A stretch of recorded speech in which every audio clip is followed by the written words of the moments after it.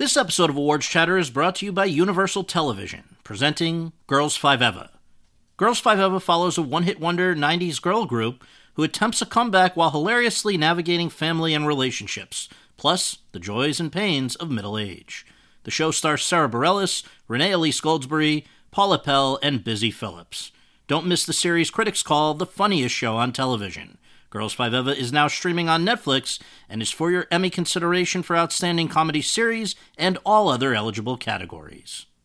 Step into the world of power, loyalty, and luck. I'm gonna make him an offer he can't refuse. With family, cannolis, and spins mean everything. Now, you wanna get mixed up in the family business. Introducing The Godfather at ChumbaCasino.com. Test your luck in the shadowy world of The Godfather slot. Someday, I will call upon you to do a service for me. Play The Godfather, now at ChumbaCasino.com. Welcome to the family. No purchase necessary. VGW Group. Void where prohibited by law. 18 plus. Terms and conditions apply.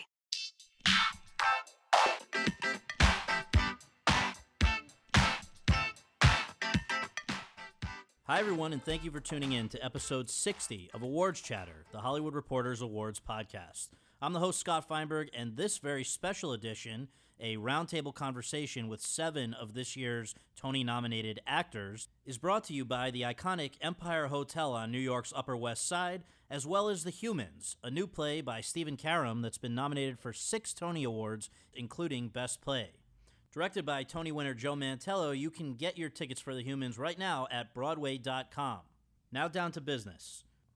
Our guests today are Alex Brightman, who's playing Dewey, a screw-up who finds new meaning and purpose while posing as an elementary school teacher in the musical School of Rock. Leslie Odom Jr., who's playing Aaron Burr, a politician whose life was and legacy is forever intertwined with those of Alexander Hamilton in the musical Hamilton. Gabrielle Byrne, who's playing James Tyrone, the patriarch of a family in crisis in the play Long Day's Journey into Night. Reed Birney, who's playing Eric, a janitor from Scranton whose family is living on the brink in the play The Humans. Danny Burstein, who's playing Tevye, a husband and father trying to preserve tradition in a fast-changing world in the musical Fiddler on the Roof. Zachary Levi, who's playing George, a store clerk exchanging love letters with a woman he's never met in the musical She Loves Me. And Jeff Daniels, who's playing Ray, an ex-con confronted by the much younger woman with whom he had a sexual relationship when she was 12 in the play Blackbird. So without further ado, let's go to that conversation.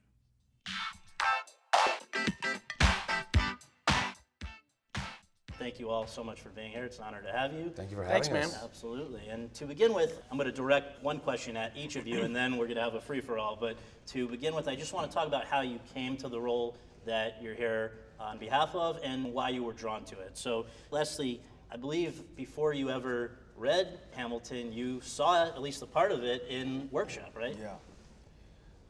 My wife was up at Vassar doing they do a New Works Festival up at Vassar. You guys know Powerhouse. And she was up there workshopping a new musical, and so I was up there every weekend, and they were doing this new thing, a Hamilton mixtape. And I knew Lynn's work from In the Heights. I'd seen In the Heights. I was a big fan. And it was a hot ticket. Even then, you could not get a ticket into this black box theater where they were doing this thing. And so I'm getting a ticket. So my mother-in-law, who was there also seeing Nicolette, we got the last 2 tickets in the back row of this black box theater. We felt like, Willy Wonka. And I had never seen anything like that. 2 minutes in, what am I looking at? What is this? And it's music stands, If something works at that level, if something is working at a music stand, you're good. And I, early in, the second or third song in the show is called The Story of Tonight. And it was 4 men of color on stage singing about friendship and brotherhood and love. I had never seen anything like that. It was a revelation. And then in terms of actually getting in there, you were pretty persistent, right, about the possibility. Well, yeah, because then... Did you have to sleep your way? Well... Also, is Lynn gentle? And did it work on the mic stand level then? That too works at the simplest level. Unbeknownst to me, they had been talking about me for this part, about trying me out in this part. And this role in this project just came at a time in my life, you hope when the moment comes, you're ready for the moment, because 15 years in the business has taught me, what a rare thing this is. And so I'm not some kid that's gonna wait around and hope how I feel about it. No. After every single time we're doing a workshop or reading, I'm letting them know I want this part, I want to stay a part of this show. There's no pressure here. So if you feel like you need to see other people in the role, great. And I understand you should, because... Don't ever say that. Don't ever say that. It worked out. But it worked out. Again. But here's the thing. Done saying that. But here's the thing about it. Jeff was almost Superman. It felt like we were walking towards commitment. I had experienced it sort of in my relationship. And I didn't want there to be pressure. I wanted us to be, when we were standing face to face at that, under that chuppah, which we did, I wanted us to both have made the choice every day to say yes to continuing in this relationship. And that's what we did. They could have let me go at any time, and I knew that, but I didn't want them to guess about how I felt about it.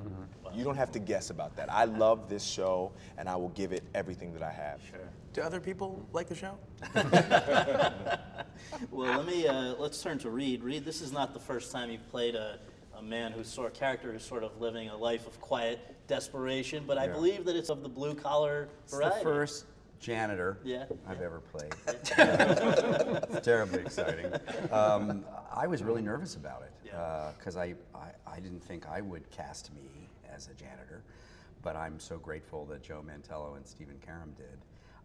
And it's been thrilling to do. I did a reading of it in October of 13, which is how I first got involved. An actor had dropped out at the last minute, and they asked me to really just do a favor,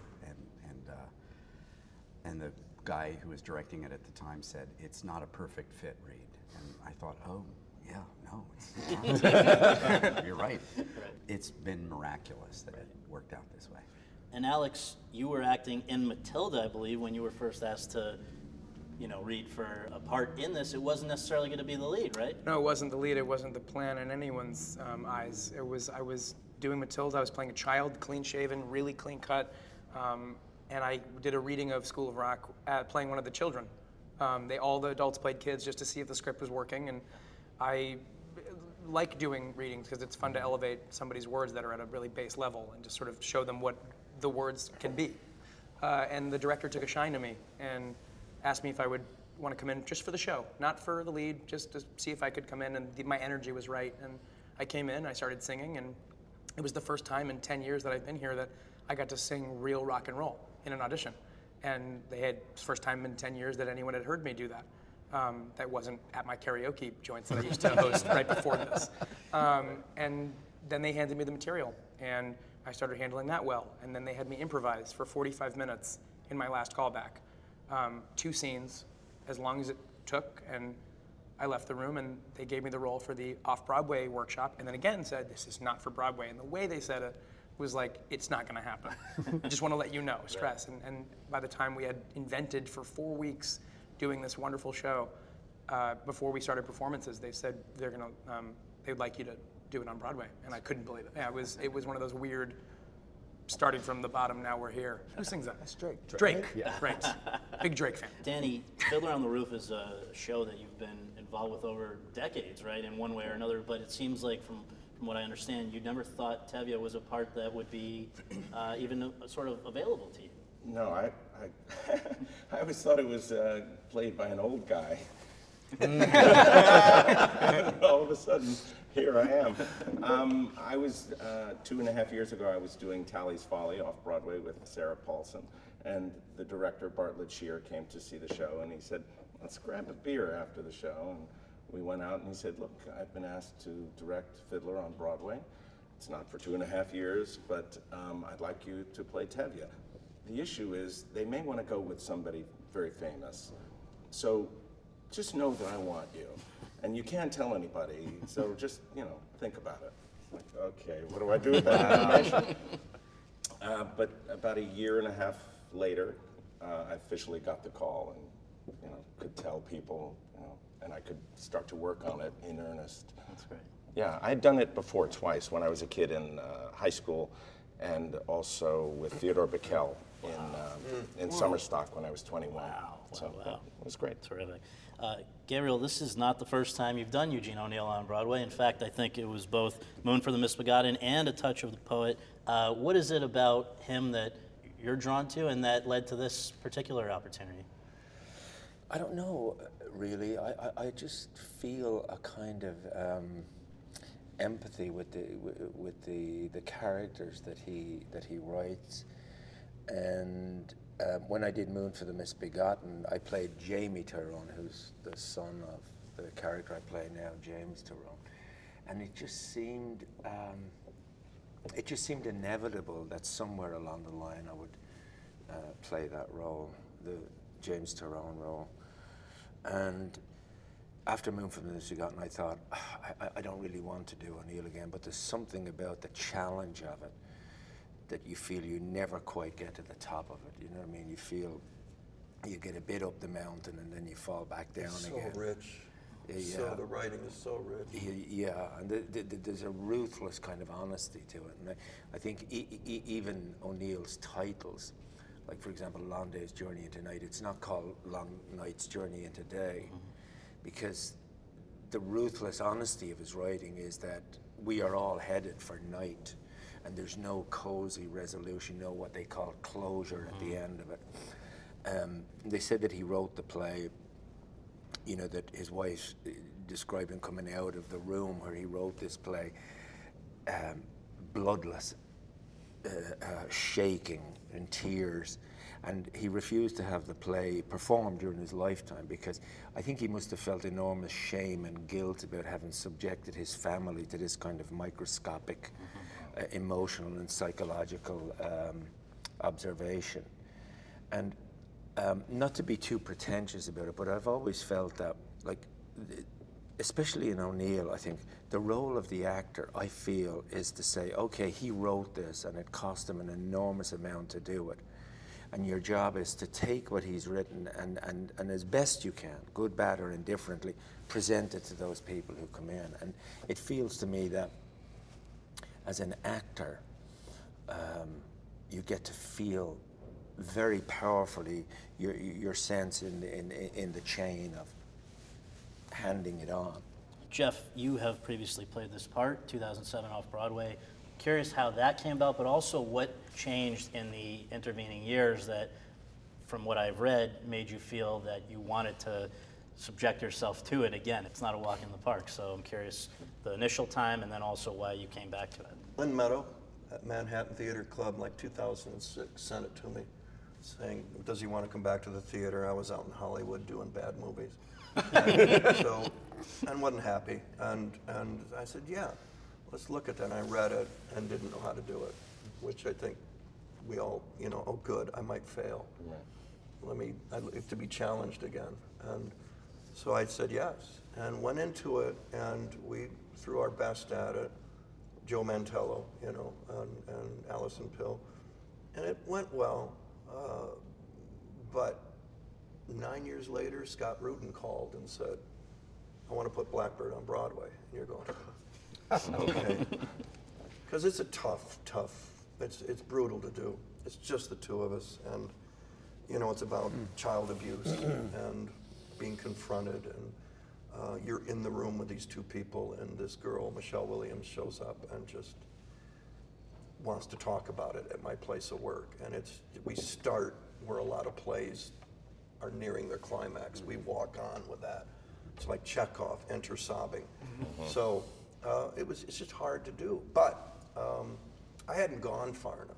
I hadn't, you know, in going back, and now with Joe going, what can we do that deepens it, is that the 12-year-old girl that was abused. Michelle is playing someone who's 27, so it was 15 years ago, but we got to keep that 12-year-old in the room. Otherwise, it's just a lover's quarrel between two of-age adults. So that it was examining and exploring what makes someone addicted to underage kids and his internal fight against that. You're powerless against it, and I didn't have any of that 9 years ago. I made easier choices, I think. And this time, from page 1, the choices are real hard. She's the bottle of whiskey waving under his nose from page 1 on that he's been denying he's addicted to. Not me, I'm not one of them, I'm not one of them, I'm not one of them. So to bring that on stage and to put it on Broadway, which, it's a commercial risk to do a play about child abuse on Broadway. It's been a great ride, tough one, but a great ride. And we are going to definitely talk about for each of you. There's various stamina tests and endurance that I want to ask you how you handle. But Zachary, what is it about this show, which has been around for decades and that has been interpreted by various people over the years? What was it that led you to the opportunity? Well, I was unemployed, so that's number one. Number two, I grew up doing nothing but theater before I was blessed enough to be doing film and television, and I love theater. I love a live audience. I love the symbiotic relationship that you have with them. You feed them and they feed you back, and on a great night, there's no greater drug in the world. I mean, it's amazing and it's transcendent. And my agent called me and said, hey, you've got an offer to play Georgia Novak, and she loves me. And I said, great, what She Loves Me. I'd never heard of the show.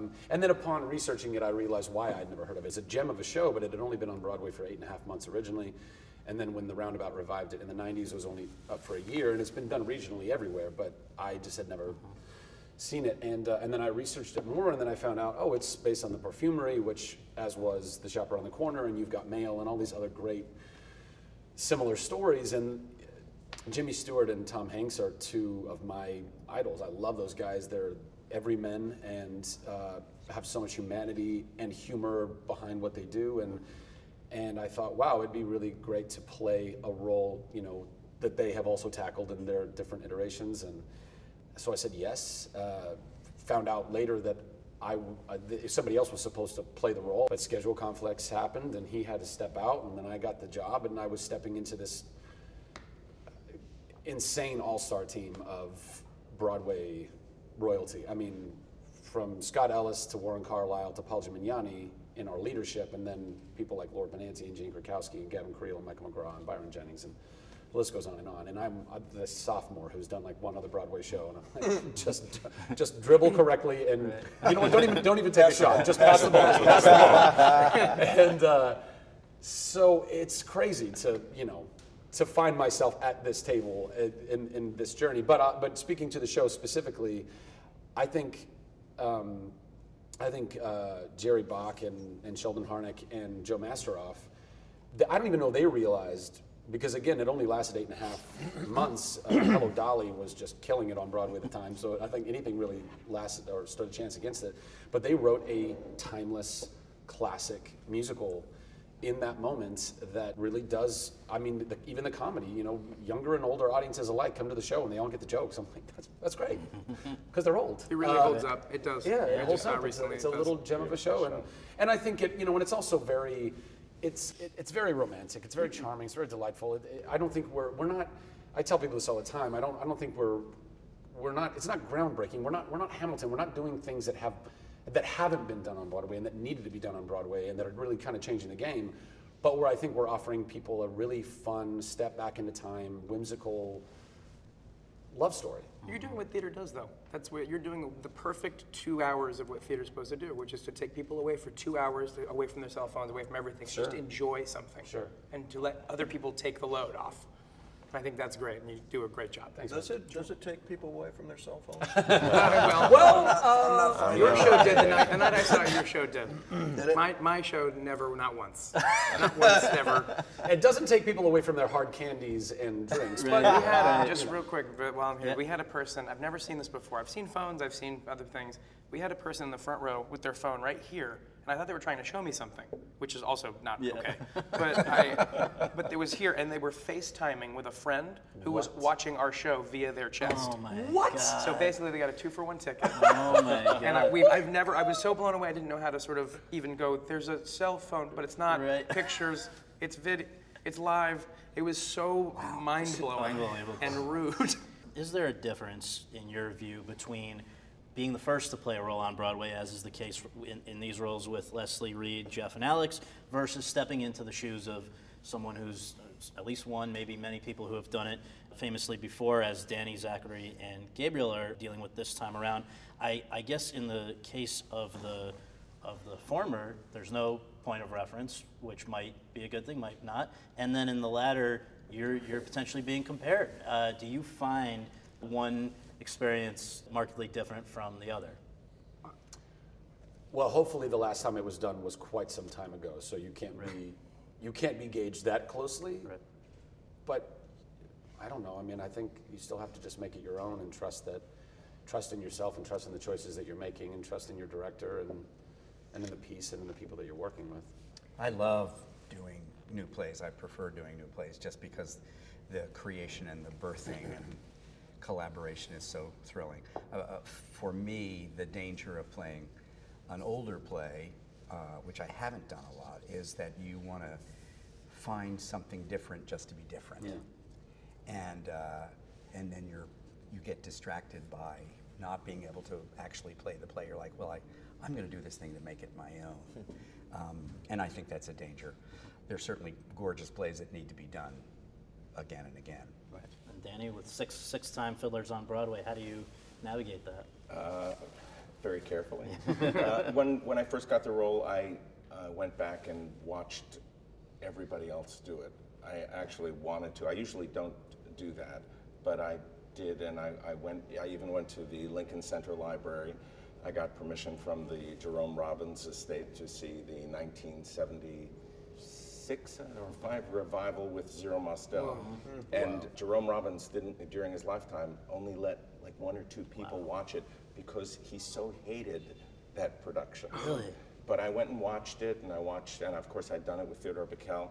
And then I basically I learned as much as I could, and then I threw it all out the window and tried my best to make it my own and make it as real and honest as possible and go back to the basics every single time with just trying to listen as hard as I can every single night, which is so hard, that test.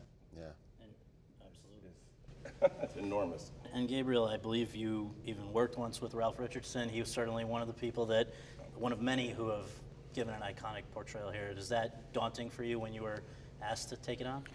Well, if you look, say, at the Shakespeare canon, I mean, people do Lear and Hamlet and Much Ado, and perhaps there's some kind of comparison there. But I think that if you're given the role and you're lucky enough to be asked to play it, what you then bring to it is what you have inside yourself. Mm-hmm. You can't be anybody else. Being subjective and objective they're impossible. But I had a unique experience many years ago where I did this mini-series because I was broke at the time, and a friend of mine said to me, look, you can play this small part and there's a few quid in it for you and so forth. But the scenes that I had were one scene was with Ralph Richardson, Laurence Olivier, John Gielgud, and Richard Burton in the same scene. Oh, come on. And it was remarkable to watch these people who had never actually been in the same scene before to actually watch them. And during the first take, Olivier stopped the camera and he said, can we have a moment? And he went over to the director, who was understandably extremely nervous. And there was a bit of a kind of hushed kerfuffle in the corner, and finally wardrobe was called. And wardrobe people were completely freaked, and they came in. And it turned out that Olivier had noticed that Richardson's military insignia had given him a higher rank, and he wanted an extra stripe on his and you understand. Yeah. And so the level of competition between them was fantastic. But I think I'm sorry, but we're going to have to stop. Unbelievable. Yeah. But just in terms of that, no, I don't think you can think of anybody else doing it, because I'm really anxious to see now when I finish this thing, to look at, if I can, look at some of those performances and see, what they did with them. Leslie, you know now that Hamilton is going to be revived through the end of time. How does it feel? It can't be revived because it won't close. It won't close. This is true. Impossible. But I mean, how does it feel to know that you have set the bar basically? Yeah, it feels like a gift. This is it's not my first time originating, but it's my first time originating like this. And it's such a healing thing for an actor because everything that we do is right. You've never heard so much yes. Right. Yeah. Everything that you bring is right because it's on you. It's on David. It's on Philippa. So these people, it's yes to you, to all the things that you've always done that people thought were weird or didn't fit, weren't quite right when you were trying to step into somebody else's shoes. Now all you hear is yes. So it's a beautifully healing thing. And one of the things I look forward to more than anything is seeing the 10th burr. Is seeing the 15th. My Broadway debut was in Rent, and that show meant so much to me as a young performer. So I got plucked from my life in high school in Philadelphia and put into the center of my wildest dream. So the things I'll say about that is, number one, I was so happy to walk in their shoes. I mean, they were gone, but they were still there, and so there's something that I feel connected to about that, and that they left a legacy. They left a way that this show was to be done, the love and the passion that it was to be done with.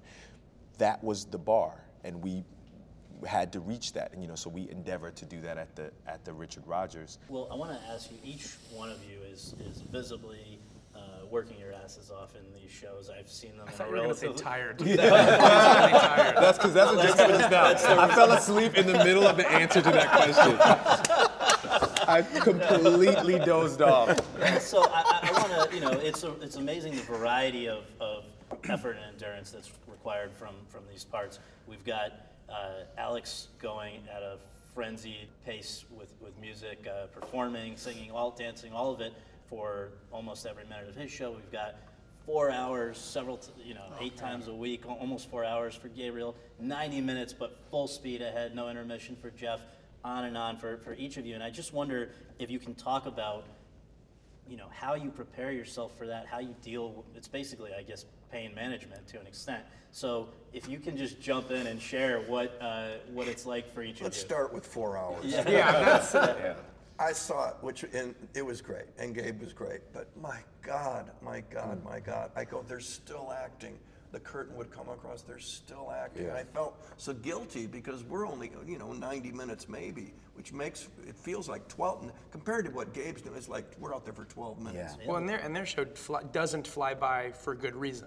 Like it has to be that long. It doesn't feel like, it was like 10 minutes. Right. You have to feel it with them. So how do you prepare yourself for that? I think, like people say to me, are you enjoying it? I don't think you enjoy anything like that in the sense that, oh yeah, fantastic, bring it on, this is going to be. But there's a very quiet satisfaction at the end, maybe due to the fact that you've gotten through it. And it's that satisfaction at the end of having done it that keeps me going. Also, I think you have a duty to the audience to say, okay, I've got to be as fit and as disciplined and as focused. Because when you're in any show, you're not just dependent on your own memory and your own focus and discipline, but you're dependent on everybody else. And it's a bit like a mountain climbing metaphor. If one person slips, 5 people go down the mountain. And it's especially true in this play because there's so much repetition. But I think that having long-term focus and long-term discipline comes back to actually each night and just saying, okay, well, tonight I'll get through it, and to hell with everything else. So I think that my biggest problem, and I don't know if this, because we're talking about shows that have been recognized, but I tend to suffer a lot from doubt. And I'll be in the wings, and when they say that awful moment of places, please, and you think, well, I have all these words in my head, will they all come out the way that hopefully they want to come out? And then you got through it last night, but can I get through it tonight?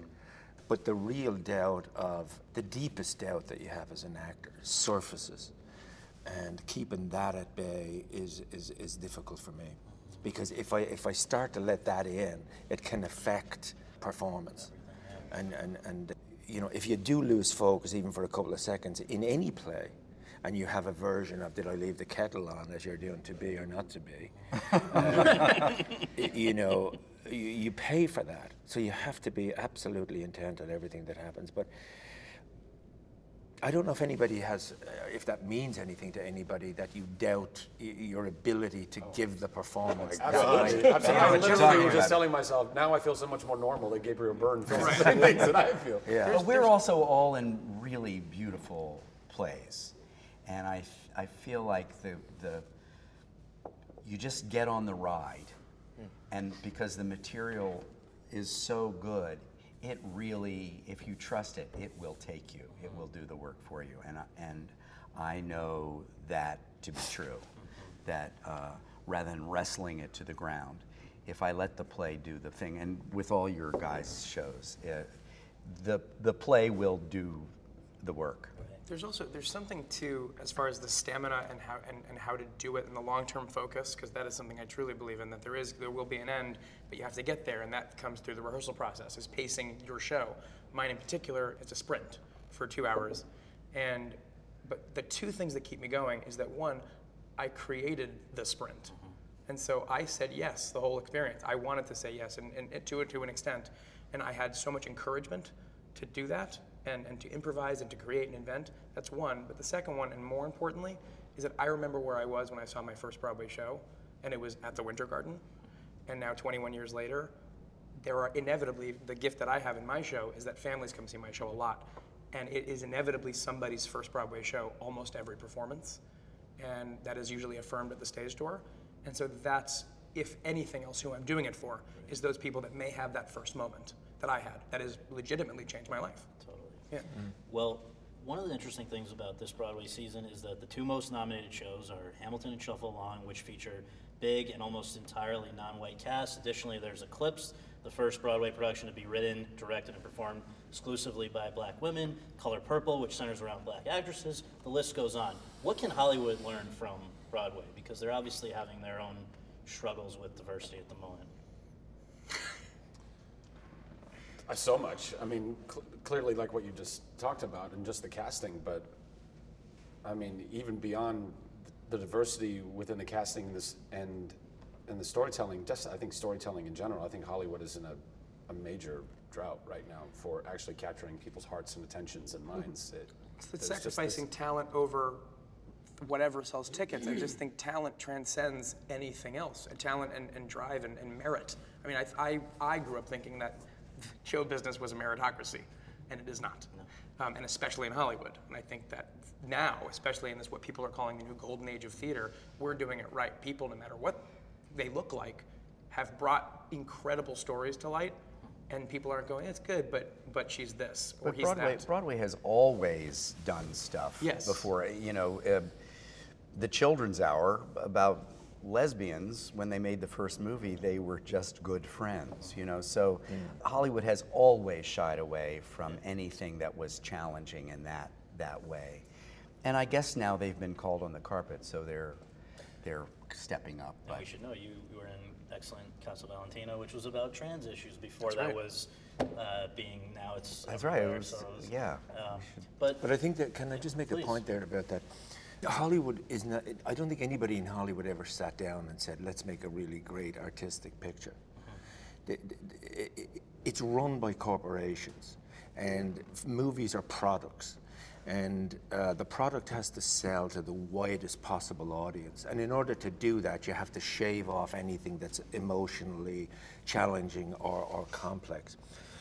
I think, here's the thing that I've noticed, and I'd love to know how these other shows, when I look out at the curtain call at the end, you're talking about diversity in terms of casting.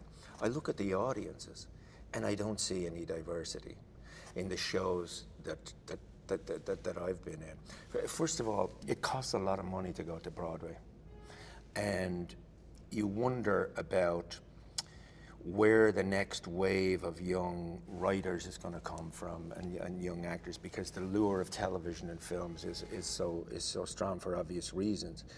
But I used to be a teacher in Dublin, and the kids asked me one day, would I start a drama class? I knew nothing about it. I used to take them to the movies and to theater, and we discuss it. And the difference between them in a drama class and in a conventional class was enormous, because they discovered something that allowed them to express themselves. It was unself-conscious in the sense there was no career involved. But the power of drama to alter children's lives and people's lives is incredibly moving. And when I look out at those audiences, I think to myself, well, is there any way that Broadway can address the expense notion, the idea of maybe doing shorter runs so that actors can be more accommodated? And how do you produce diversity in Broadway audiences? Hamilton is one thing, but you can't get into that. School of Rock. But isn't there a $25 ticket front row? $10 ticket. $10 ticket. And you guys But they are difficult to get, right? I mean, it's Yes, they're very difficult. If I could speak to it for a Please. second. You know, I love the theater, and I love this moment that we're having right now. But I am not so fast to praise. You know, I think what we're having is a rare moment. I think what we really need to pay attention to is the next 2 seasons. Right. You know, oftentimes from my career, I've watched, you know, sort of my white counterparts. You know, I imagine, if you would with me, if a white actor was having a similar situation as I'm having right now in this show, the kind of success of this show, there might be 3 or 4 offers a week for the next shows that you're going to do. There are no shows for me to do. You're saying you haven't even with the success, you're not hearing it. There's just no roles. There's just, you know, especially when you look at an Aaron Burr, you look at, you know, the complexity, the humanity in this part. There's no parts for me to play, right? Unless we're talking about somebody's going to reimagine, somebody's going to let me do a She Loves Me or a Music Man, which, you know, we were talking about earlier. These are roles that were written for white actors, and so I don't say that to, you know, I'll take care of myself. We'll be fine. I'll go do music. I'll go do TV. I'll go do what I have to do. But I think what we're going to see, I hope what we're going to see is 5-6 years from now, the shows that this show has inspired. The show that the writers did. There's young writers now that are being inspired by the show that are going to start writing today. But as far as diversity on Broadway, I'll be interested to see what the next 2 or 3 seasons look like, because I don't hear a whole lot of stuff. Do you think colorblind casting is going to be a more common thing in the future? Colorblind casting is great, but you know what's better than colorblind casting? Roles that are actually written about you, and August actually Wilson, guys like that. Roles that actually are written about You're right. you. I and your think experience. it'll be interesting with the playwrights too. Yeah, yeah. The other thing too about Hollywood is they got a lot of problems. Diversity is a big one. The movie industry is fast becoming obsolete. Sorry, but the cineplexes and that whole thing of making a movie and having it open or not open and then it's gone. Digital. I mean, the opportunities for someone in their 20s that we didn't have. That digitally they could, when they figure, and they could do it now, they just, Hollywood's standing in the way because they can't figure out how to make money yet. But the digital, when you can open your movie on the internet and make money like Louis C.K. is doing with his DVD stuff, I think that's an opportunity I'll be interested to see what film, TV, and stage, even stage, let's film this stuff. Well, that's what I want to ask you. Let's How do you feel? Let's get, you know, humans. Let's shoot it. You know? And The problem there is that most productions that I've seen of plays, when you put a static blow out video, past the they're camera. often I know. that you have to reimagine the thing for film. And to get it out to the widest possible audience again. But that's an interesting point that you make about what's going to happen. But the thing about it is that if drama is kept in this exclusive, esoteric place called Broadway, and it's not going into the schools and into the communities, it'll be people like you or me that'll find it. But what you want is that to take drama out of that rarefied place and to make it less, like when people come to Broadway, they think they're coming to this place, that has its own, and people are sometimes afraid to come.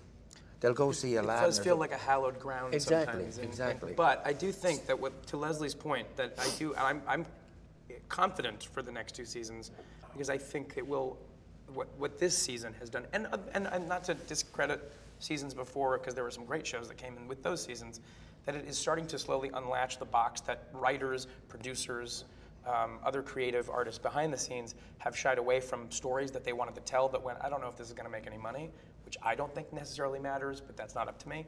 But I think a bunch of writers are going, oh no, this would work well now because I've seen it succeed. And so younger writers with their ideas, whether it be gay, transgender, race. That's a great point too, because I really want to speak at this table too. For you can speak to this too. I think America. Obviously, things get boiled down into a black and white issue, but I want to see stories about Asian people. Yes. I want to see stories about trans people. Yes.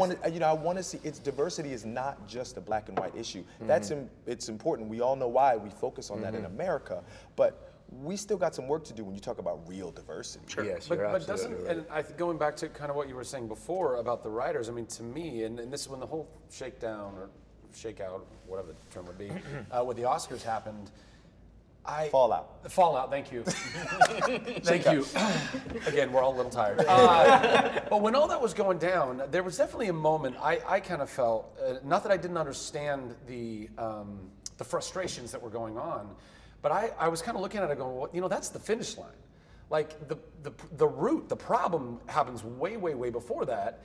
And like what you were talking about before, and I completely agree, unfortunately, so much of the material that's out there, She Loves Me, it is a fully Caucasian cast because it takes place in Budapest in the 1930s, and that's what was written and that's what it was, right? If you want to change the game and the roles that are available, it has to start with the writing, and as we all know, or at least what writers always tell us, and I guess I do believe it, you write what you know, right? So if we're going to change the root in order to have a much better tree that's flourishing, you've got to start with the writing. Otherwise, those roles will never come. Start with the idea. And then, what's that? We start with the idea that doesn't get shut down. Sure, absolutely. Which I think is a really important thing. And might I also add, the Roundabout Theater Company, not to just plug because they're my people, but they really do have an amazing system. They go out into the boroughs, they go out and work with all kinds of schools and high schools and give them opportunities to come and not only see Broadway shows, but get behind the scenes, meet actors, meet stagehands and IATSE. There are groups that have been working at this for some time. And that happens more and more and more. And it's happening more and more, which is great. But yeah, there have got to be more writers that are encouraged. Writers of color, of all colors, and backgrounds and whatnot, because that will be the change. I want to go around the horn here because I'm curious to know the sense that I get, the thing that maybe draws a lot of you who have worked across the media back to the theater is that live audience response. That's what I keep hearing. And I want to know for you, what is the moment in the show, in each of your shows, just concisely, that audience response is most palpable, most meaningful to you? Just briefly go around the horn, Alex. For me, it's the very first laugh that I get in the show, which is essentially built in. I mean, it's a laugh line, and when you figure that out, the audience that I don't know yet becomes knowable. And that's the last piece of the puzzle, which I think is incredibly, wonderfully unfair to actors before the curtain goes up, is that there's another character in the show you haven't met yet. And the first laugh will determine, and the next couple, who they're going to be, and you get to figure them out. But the first laugh for me is my favorite moment in life. Leslie? The curtain call. I don't know how we end up there every night, but every audience is different. The journey along the way is different, but we end up at the same place every night. They're crying, they're standing, they're hugging each other. Yeah. So that curtain call, we always end up at the same place. I would say it's the moments, like the tiny moments of silence between the light coming down and the applause. When the audience comes back from wherever they've been to this moment. And sometimes that silence can be louder than any applause. I think right answers all of you guys. I think the first laugh is hugely important, and it's 2 seconds into our play. And the curtain call, because you can, I feel like there's a communion in a way amongst us all. We've just had this event together. We acknowledge your contribution. They acknowledge our contribution, and it's a beautiful, beautiful thing. We have a false Brechtian curtain that I pull across when I tell my daughter Chava that she's dead to me, and because she's married outside the religion. And when I finally bring that across and scream no, that's the most powerful moment for me in the show. You feel the confusion in the audience. How could he turn his back on his own daughter? Some people thinking, and I hear it sometimes, yes, some people want you to do that. And other people are crying. It's a very confusing and communal moment, and I think the most significant for me in the play. This is very difficult for me to answer.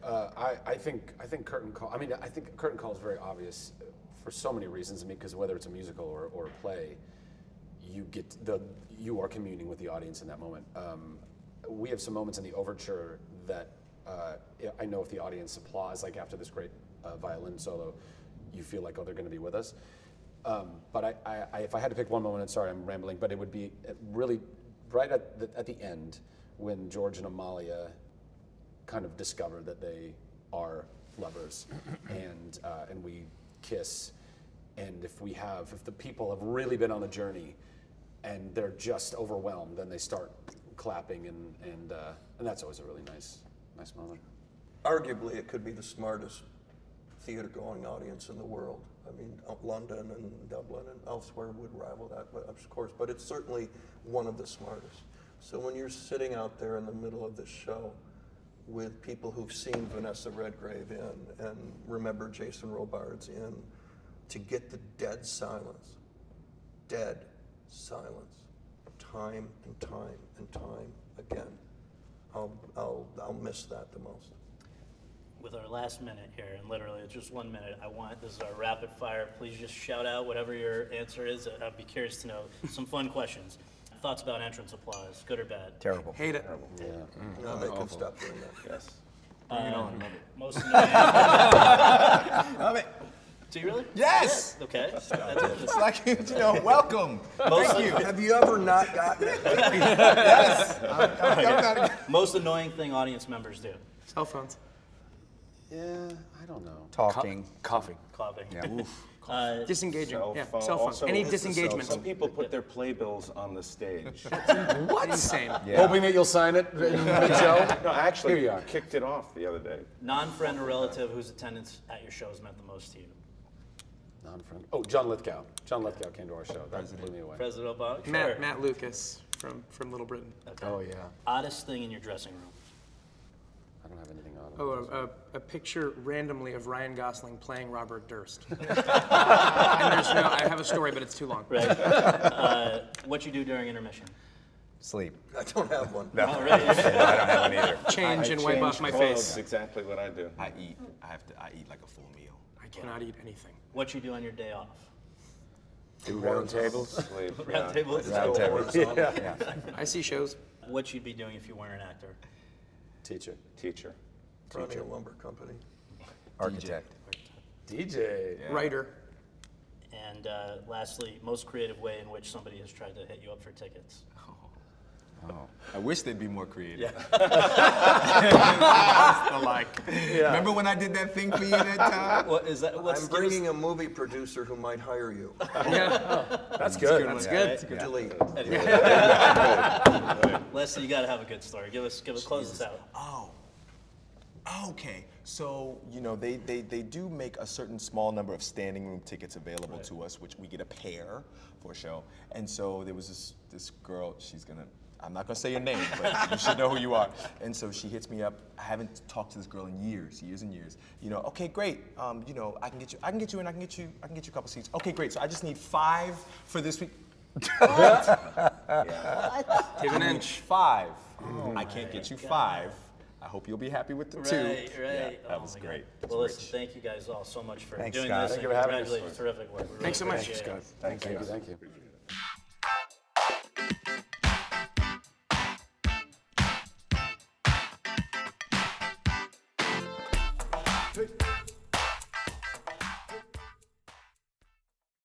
With the Lucky Land Slots, you can get lucky just about anywhere. This is your captain speaking. We've got clear runway and the weather's fine, but we're just going to circle up here a while and get lucky. No, nothing like that. It's just these cash prizes add up quick. So I suggest you sit back, keep your tray table upright, and start getting lucky. Play for free at LuckyLandSlots.com. Are you feeling lucky? No purchase necessary. Void where prohibited by law. 18+ terms and conditions apply. See website for details. Step into the world of power, loyalty, and luck. I'm gonna make him an offer he can't refuse. With family, cannolis, and spins mean everything. Now, you wanna get mixed up in the family business. Introducing The Godfather at ChumbaCasino.com. Test your luck in the shadowy world of The Godfather slot. Someday, I will call upon you to do a service for me. Play The Godfather now at ChumbaCasino.com. Welcome to the family. No purchase necessary. VGW Group. Void where prohibited by law. 18+. Terms and conditions apply.